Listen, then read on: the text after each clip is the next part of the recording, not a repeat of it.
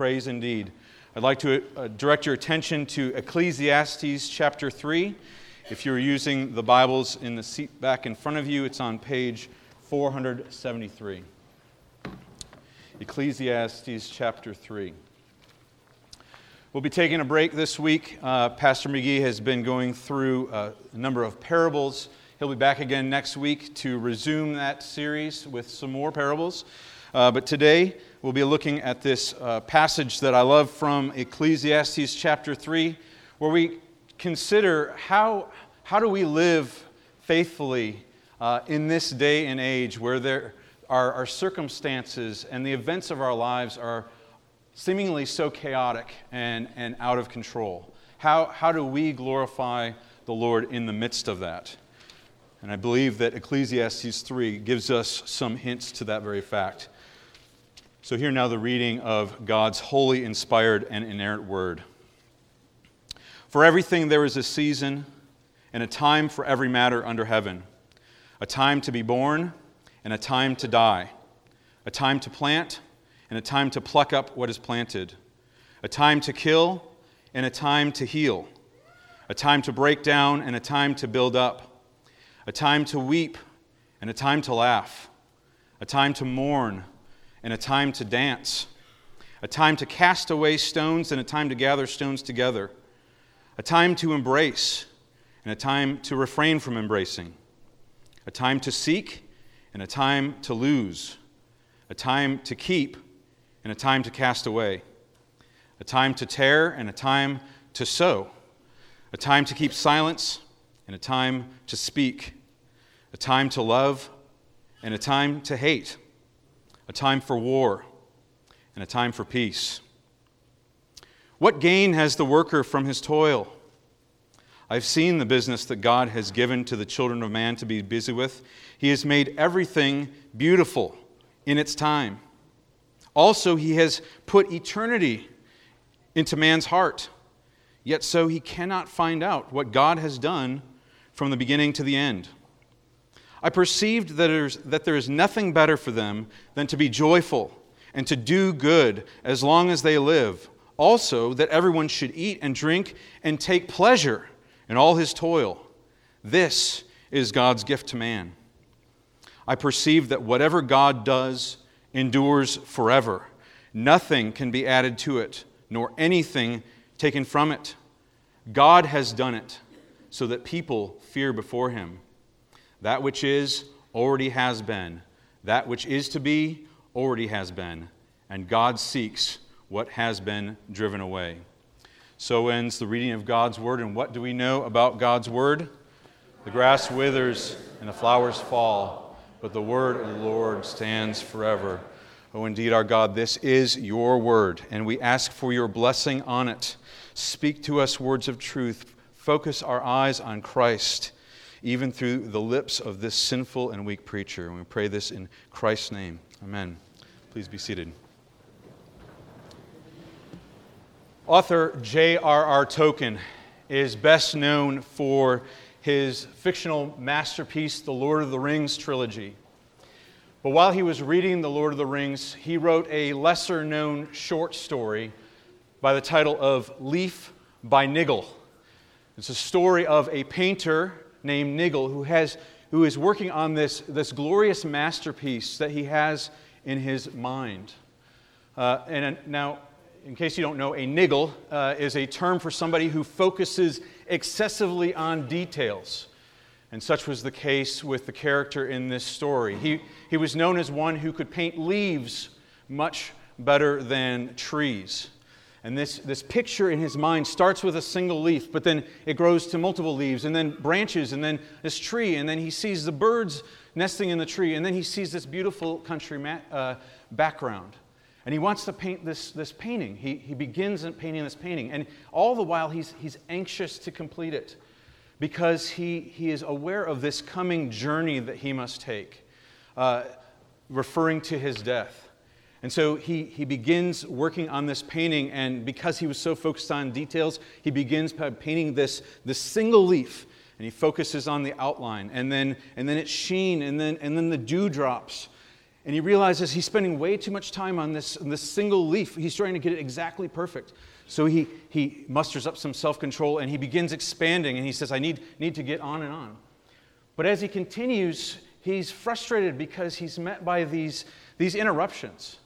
His neighbor comes by and asks him, pleads with him, can you help me patch my roof because this storm is coming in and I've got this leg that I can't get up on my roof. And in addition, my wife, she is ill. Can you call a doctor for me? And Niggle's a kind man, so he obliges. He goes off and he calls a builder to fix the roof, and he calls a doctor for the wife. But in the process, he gets caught in a storm.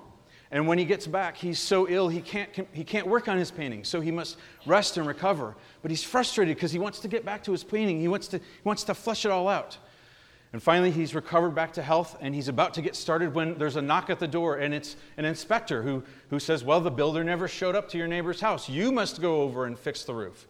And he's arguing with the inspector when there's another knock at the door, and it's the driver for his journey, and he must leave on his journey having never completed that painting that was in his mind.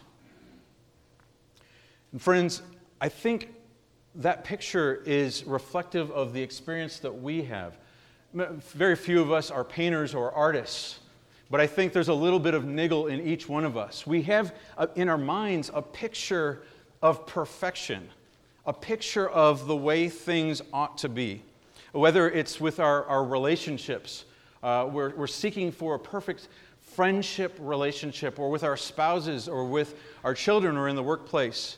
Or perhaps we're looking for a meaning in the things that we do in the workplace, or the right ministries in a church where we can serve and make a big impact and use the gifts the Lord's given us for His glory.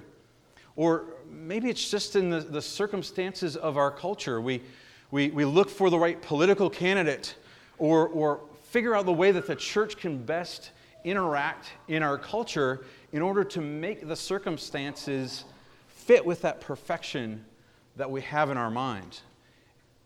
And yet, we're constantly frustrated. It seems like that perfection is always out of arm's reach. It's like we're at a race against time to try to make sense out of this world, to try to make things right. But it's always a few steps away. The friendships that we have tend to disappoint us when we're looking for that intimacy. The work that we do is bogged down with the trivial and the mundane, and where people forget about the things that we do, or they don't appreciate them, or the culture just doesn't meet our expectations. Well, it's in the midst of that frustration, friends, that the Lord speaks to us from the book of Ecclesiastes, and particularly our passage in Ecclesiastes 3. What the writer to Ecclesiastes shows us is that quest, that longing for perfection is a real one, and it's a good one. But our frustration lies in the fact that we are looking for that perfection that it only comes beyond eternity, in eternity, beyond glory. And on this side of glory, we will not ever taste that perfection. And so what we'll see is, because the Lord has set eternity in our hearts, He has put that desire, that longing in our hearts, we must fix our eyes on Christ, who is seated in eternity, long for His coming, and learn to live with joy and gladness in the here and now. So our passage today in Ecclesiastes 3 comes in the book of Ecclesiastes. It's a short book, part of the poetry and wisdom section of Scripture, along with Psalms and Proverbs, Song of Songs. And Ecclesiastes is a book that I love. It's a short book of 12 chapters, but I love it because it is so real, and it captures our human experience and the quest that we all seem to have for meaning in this life in a way that other books don't quite seem to have. It's written by somebody who is characterized as the preacher or the teacher, possibly Solomon, the king or son of David. And he is making a quest to find out meaning of life under what he calls under the sun, meaning from his own experience. And he looks for meaning in lots of different ways that we would, through being wise and seeking wisdom, through self-indulgence, by giving himself everything that he would ever want, by living wisely, through work and labor, through wealth, through honor and recognition. And yet, as he's seeking these things, he's constantly frustrated. He's finding that everything's meaningless. Everything's vanity. Vanity, vanity, he says all over. There's no point. These things keep happening over and over, and there's no real satisfaction in this. He senses that there's some meaning to his experience, but it's just beyond his grasp, and he can't get it in this life. And he comes to the conclusion at the end of the book where he says, the sum of the matter is this: fear God and keep his commandments. And this is the whole duty of man. And it's in the midst of this quest where the preacher or the teacher tries to find meaning in the times and circumstances and the chaos of his life.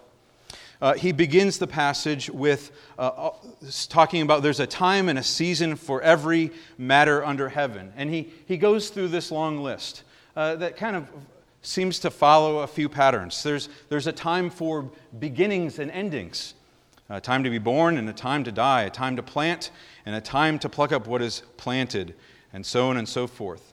There's a time for creating, and there's a time for destroying. There's a time to kill and a time to heal, a time to break down and a time to build up. And there's also times on either side of human relationships and experiences in our relationships. There's a time to weep and a time to laugh, a time to mourn and a time to dance, a time to love and a time to hate, and a time for war and a time for peace. And his list seems to be representative of the whole of our experience. Not an exhaustive list, but a good representative list. And it follows this kind of chaotic and random order. And so do our lives. These things seem to come and go at a whim. One moment we're happy, moment we're in love, and the next moment we're feeling these feelings of hatred, or we're feeling discarded. Or one moment our country is at peace, and the next, we're in this chaos of war, internal or abroad, or whatnot. There's just this ebb and flow, these ups and downs of life that seem to happen without any rhyme or reason. And then the teacher responds with a fairly human response. He says, well, what gain has the worker from his toil? Now, when he says worker, don't think about what's your job, worker, but think of it as the worker, the one who does something. So everybody. So in other words, what gain do we have from doing anything? What's the point of what we're doing? If all these experiences, all this life stuff is so chaotic and out of our control, what's the point? Why do we even bother? And what a human response. What a natural response. Things feeling so out of control. And there's something obscenely disarming from the fact that when we recognize how out of control we really are in the midst of life. How much these experiences, our life experience, our day-to-day and even year-to-year experience is out of our control. Despite what you might read on the internet, there's no formula for financial success or workplace success or parenting success or even, as we might talk in the church, for evangelistic success. We don't know how things work. We walk day by day, but the results are out of our hands. And I think that's hard for us. We want that control because we want to be able to control the outcome of our life. We want the right circumstances of our life now. Or at least we want the right results. We want to know that it turns out right in the end. And when we recognize that we're out of control, the only way we can turn is to trust someone. But when we can't trust, we fear, because what else can we do? And when we do trust but we don't like the results, we get angry. But it's exactly this trust that the teacher kind of moves us in the direction of that. He says in verse 10, I've seen the business that God has given to the children of man to be busy with. He has made everything beautiful in its time. And then jumping ahead to verse 14, I perceive that whatever God does endures forever. Nothing can be added to it, nor anything taken away from it. God has done it so that people fear before Him. We struggle because we are the ones that are not in control. We want that control, and we don't want to have to trust. But the preacher leans us to God is the one who is in control. He is the one that's sovereignly in control, and that He is the one that we must trust. But it's so hard. It says here, He has put eternity into man's heart, yet so that he cannot find out what God has done from beginning to end. As though He's saying, God is doing all these things, and even though we're called to experience it, He doesn't give us the picture of how it's going to work in and day out. And so we struggle with that. And I think some of us would be okay if we could say, okay, Lord, just show me how this is going to work out. I lost my job, and I'm struggling with being out of a job. Show me that this is going to result in my sanctification. Show me that this is going to make me more dependent upon You. Show me that I get that job at the end, and it's better off than the job I had before. But we don't have that visibility. And to be honest, probably even if we had that visibility, we probably wouldn't be content with that either, unless the results at the end of the day were the results that we wanted. And so we're frustrated with that. And the results elude us. So the question for us is, how can we function in the midst of this chaos, in the midst of this frustration? Well, I think we get a hint of that when we look at how Christ handled this as well. Christ, being the Almighty God, the one who dwelt in perfection, became a man. And he even though He was omniscient, knew all things, He became a man and somehow limited his knowledge as a man at the same time. He was both sovereignly in control of the universe and at the same time subject to the providential outworkings of God's plan. And you see this in His life on earth. He's frustrated with His disciples. He tells with the lack of faith. And He tells them no one knows the day or the hour, not even the Son. I don't even know the day or the hour when the Son will return. He weeps when his friend dies, his friend Lazarus. He prays in the garden, asking God, Lord, if there's any other way than me going to the cross, if there's any other way than this terrible path that I must take, Lord, please make it happen. And so he wrestles with that chaos. And yet at the same time, his response is complete and total trust. Even as he says, Lord, if there's any other way, he says, but not my will, Lord, your will be done.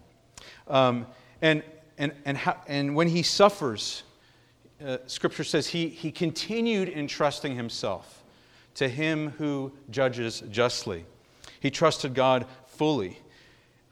And I think he could do that because he understood, while he may not have known as a man the day-to-day circumstances of his life exactly, he understood the broad picture. He understood the full picture. He understood that God was going to rescue His people for Himself. He was going to guard and defend them. He was going to preserve them to the end. He was going to bring them safely to eternity, into His eternal kingdom. And he knew this because he was a student of Scripture.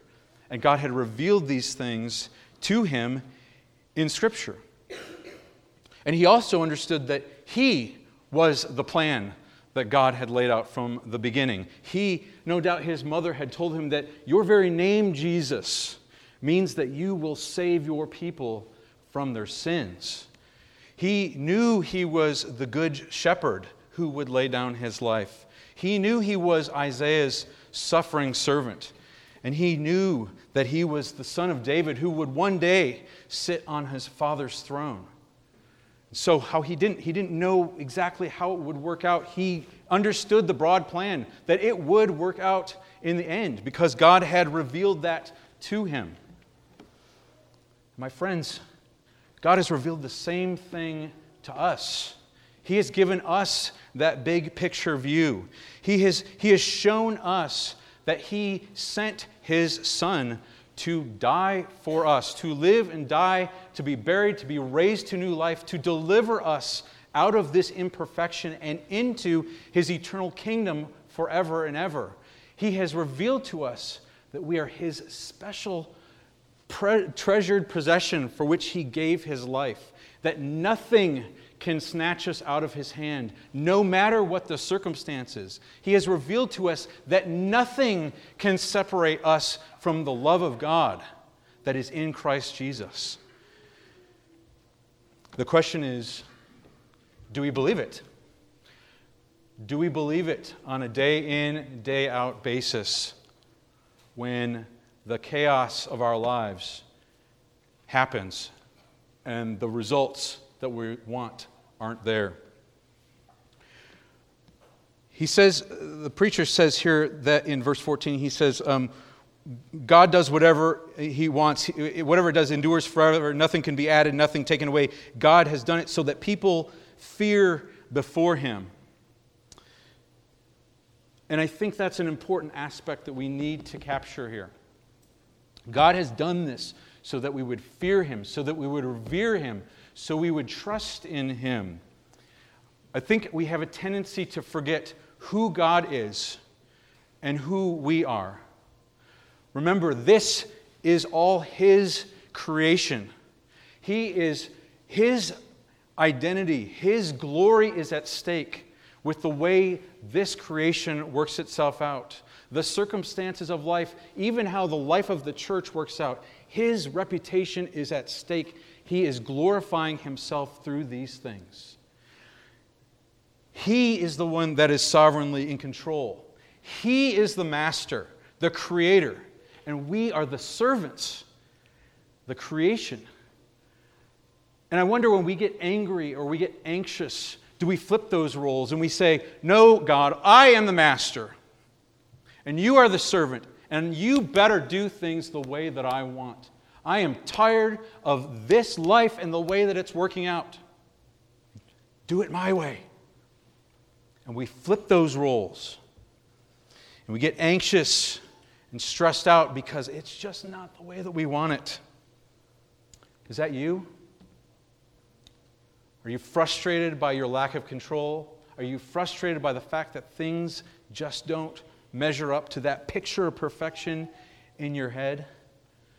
If so, friends, we must fall on our knees and repent of our sins before our gracious and merciful God and say, Lord, forgive me. You are God, and I trust You to do far more than I could ever ask or imagine. The words of Psalm 131 have to be the refrain of our hearts, which say, O Lord, my heart is not lifted up, nor my eyes raised too high. I do not occupy myself with anything that is far too wonderful for me, but I have calmed and quieted my soul like a weaned child with its mother. Like a weaned child is my soul within me. O Israel, hope in the Lord from this time and forevermore. We must trust Him. We must trust Him fully. He is faithful and true, and He will never let us down.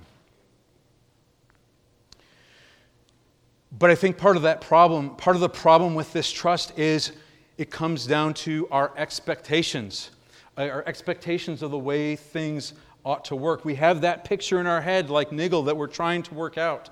We expect to have the best things. We expect to have comfortable lives. We expect to have people like us. We want the love and service that we do to be appreciated.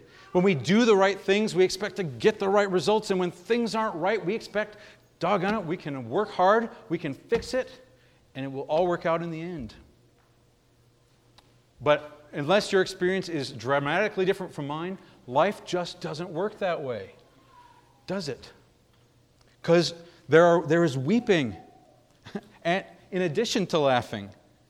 There is hate in addition to love. There is war in addition to peace.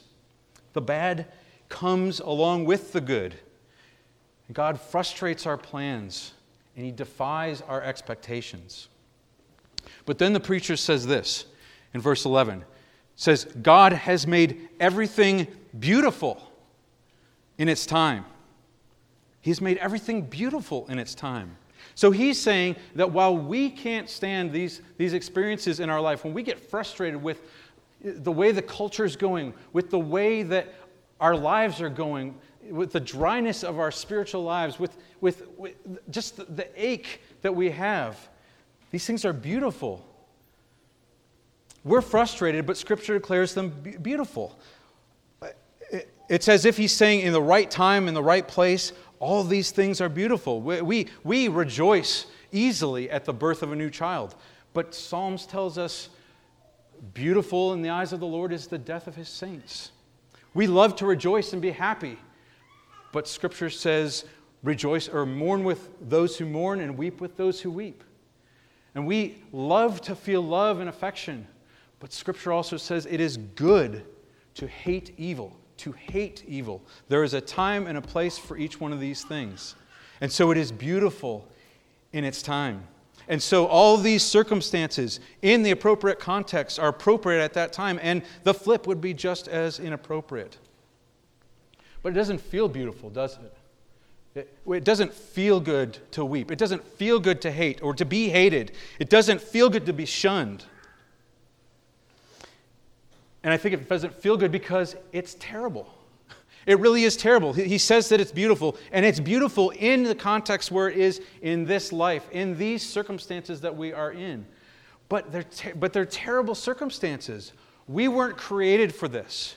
We were created, as our children's catechism says, holy and happy, with everything great, all those good things that we want. Constantly, that's what Adam and Eve had in the garden.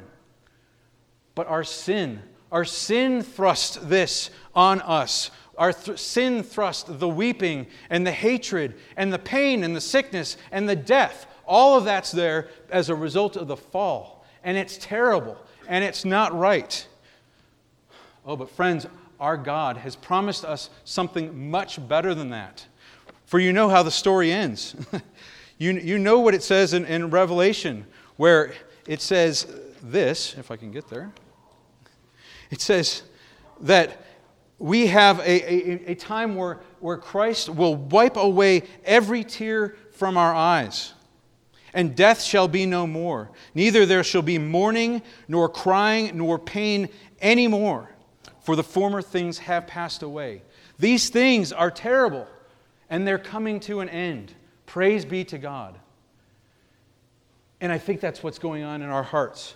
He says this. He says, also, He has put eternity into man's hearts. That frustration that we feel, that frustration is that this is not right. These broken relationships are not right. The things going on in our world, this hatred, this war, this pain, these sicknesses are not right. And we long for something so much more, so much greater. But we want it now, don't we? We don't want to wait. Yes, eternity, great, but I want it now. How can I usher it in now? And so I'll do everything I can. I'll scramble. I'll get frustrated at the way things are. I'll fight. I'll get anxious. I'll try to rally things together to usher in Christ's kingdom in the here and now. And friends, it just doesn't happen because God has frustrated these things as a result of the fall. And so we're restless, and we're impatient, and we're trying to bring that in now.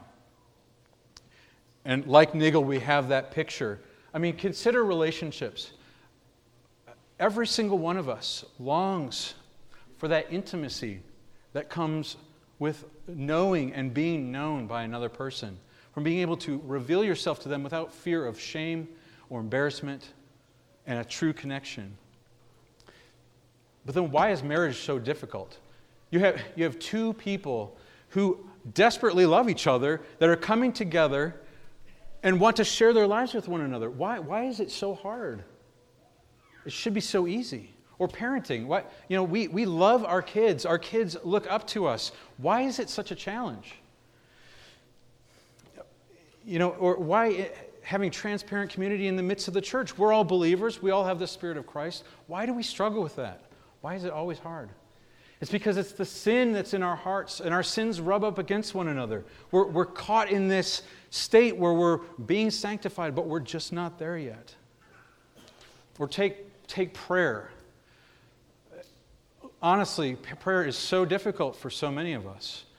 And why? What's the question people always ask? What point does prayer make? Does it really do anything? And right here it says, God does whatever He pleases. Whatever He does endures forever. Nothing can be added to it, nor nothing taken from it. So what's the point? Or sometimes we do pray and we say, Lord, heal this person. And, we pray for months and nothing happens. So are we wasting our time? Or we lament the state of the country. And week after week we pray, Father, Thy will be done on earth as it is in heaven. We look, and there's plenty going on that is clearly outside of His revealed will.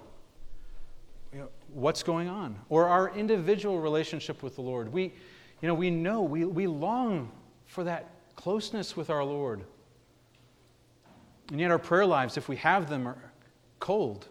Or we get into a reading plan, and if we're lucky, and yet we struggle. Or we have hard parts where we go through Scripture, and it's like, or we're in the struggles of our life, and we know we should be trusting in the Lord. We know we should be resting on what Christ has done, and yet it's hard.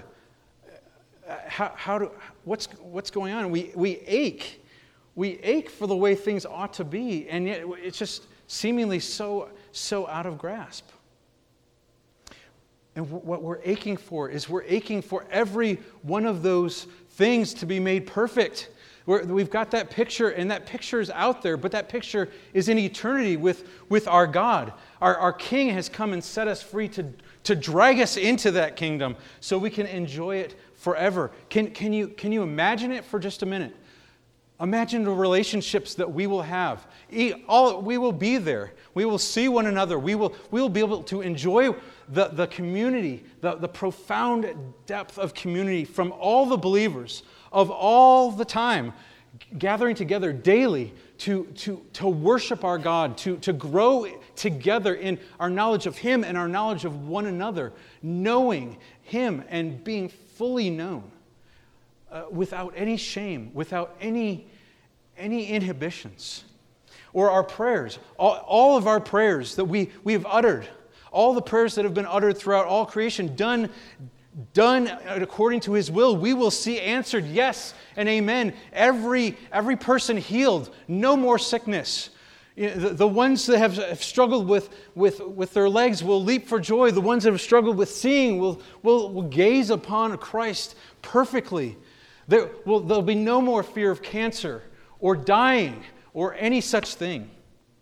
We'll see God's perfect justice rolled into creation as He conquers all the sin, first in our hearts, and casts that as far as the east is from the west, and then destroying all sin, all temptation, all evil, all wickedness, all enemies, gone forever, so that there is perfect justice and nothing to fear, nothing to doubt, but to just enjoy God forever. And our personal relationships. Oh, friends, can you imagine for all eternity, day after day, new mercies we will see. There will not be a disappointing day, for we will every day be able to sit at the feet of our gracious Savior and see the nails in His hand, and look into the eyes that loved us enough to leave this perfection for us, for the ones who hated Him, to die for our sins and to bring us into this blessed estate, and to look into His eyes, growing daily in our love and knowledge and admiration and worship of Him, and to see Him delight Himself in us. In you, your Savior, delighting in you forever. Oh, friends, it's going to be awesome. Far more abundantly great than we could ever ask or imagine. And that's what awaits us. And I don't even have the words to describe the reality. And you don't have the imagination to describe it. The things that we see, this picture in our head, even when we fantasize how wonderful it will be, is just a faint shadow, far more abundantly than we could ask or imagine. And yet, right now we're on this side of glory, aren't we? We're still caught where we're dreaming of this time to come. So what are we to do in the here and now?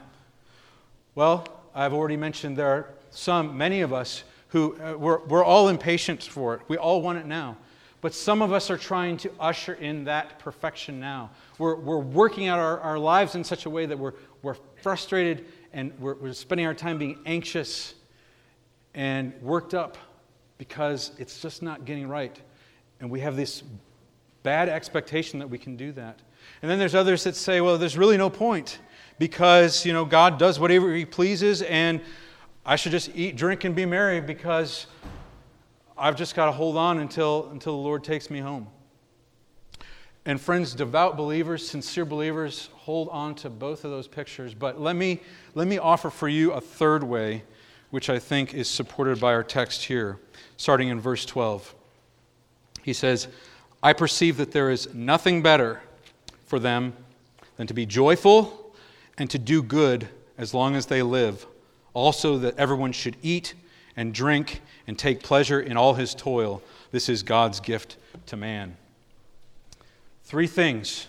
We should be joyful, we should do good, and we should take pleasure in all that we do.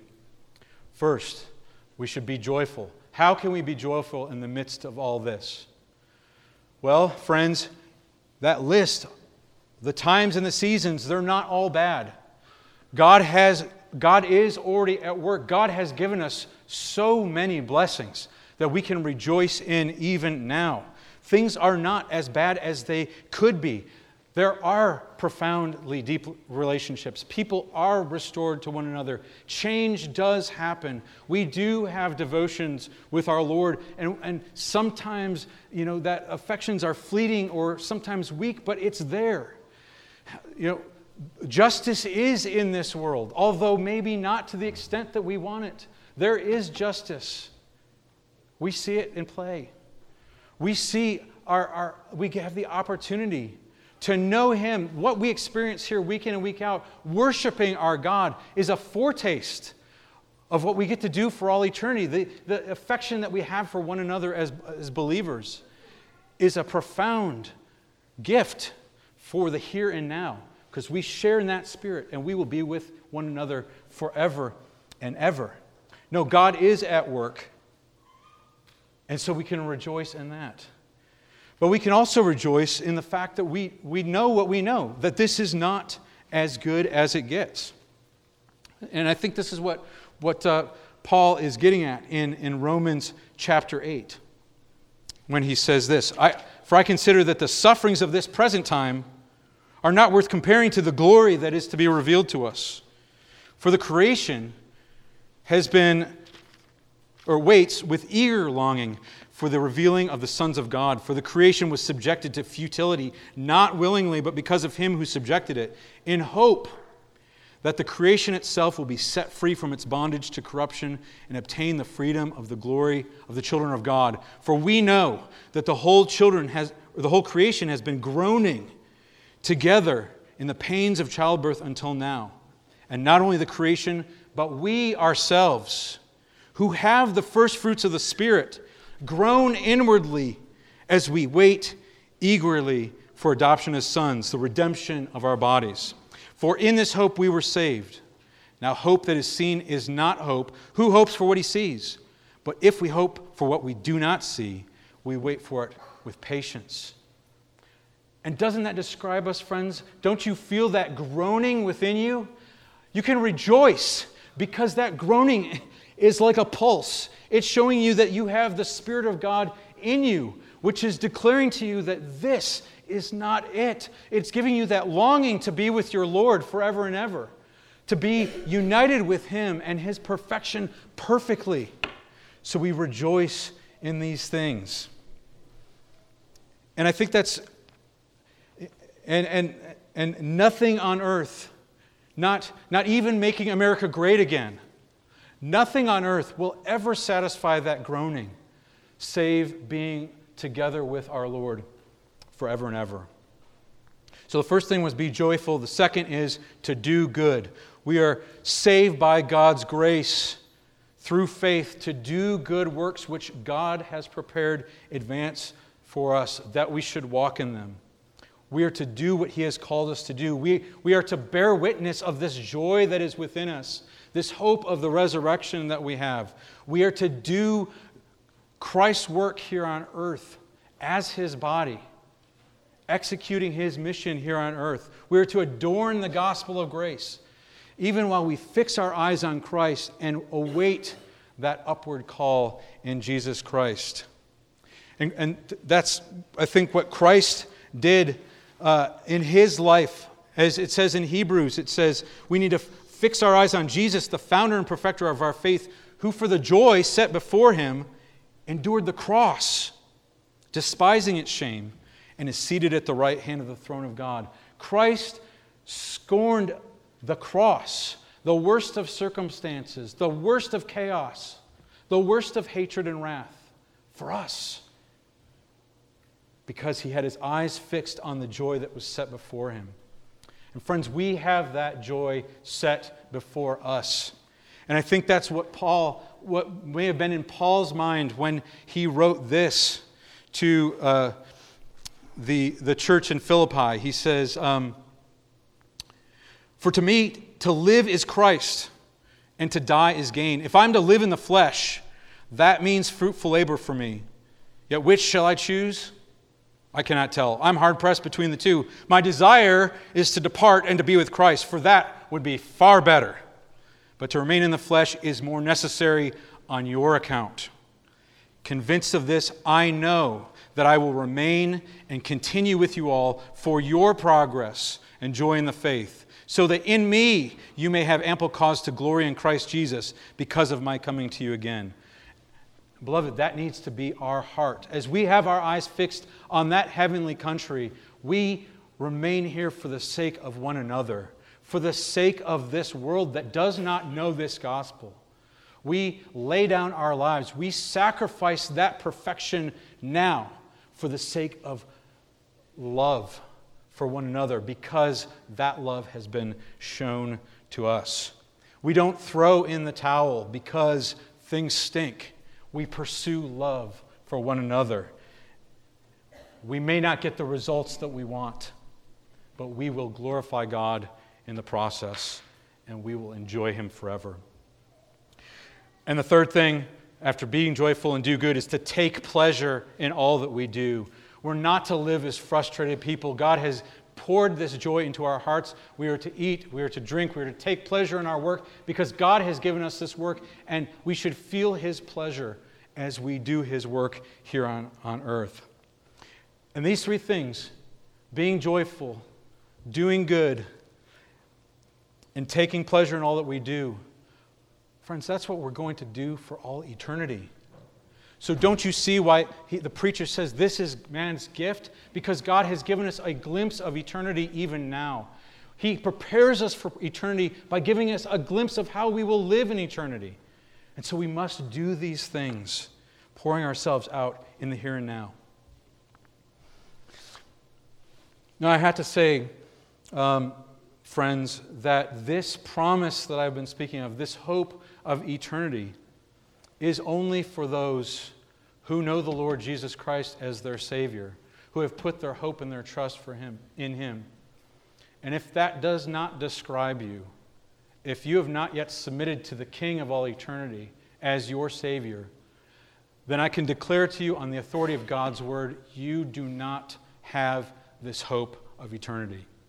This world, with its fleeting pleasures and its frustrations, is the best that you will ever experience. And if you're okay with that, if you choose that over submitting to the God who loves you and is now revealing Himself to you, then I can say to you with no sarcasm in my heart, please enjoy what you have. Enjoy this world. God has given you good gifts, glimpses of eternity with Him, and you can enjoy it now because you won't ever again. But if you feel that ache, if you feel like there is something more and you feel the stirring of God's heart, God's Spirit within your heart, then I beg you, cry out to Him. Fall on your knees to this God. He is gracious and merciful, and Christ's sacrifice and resurrection is sufficient for you.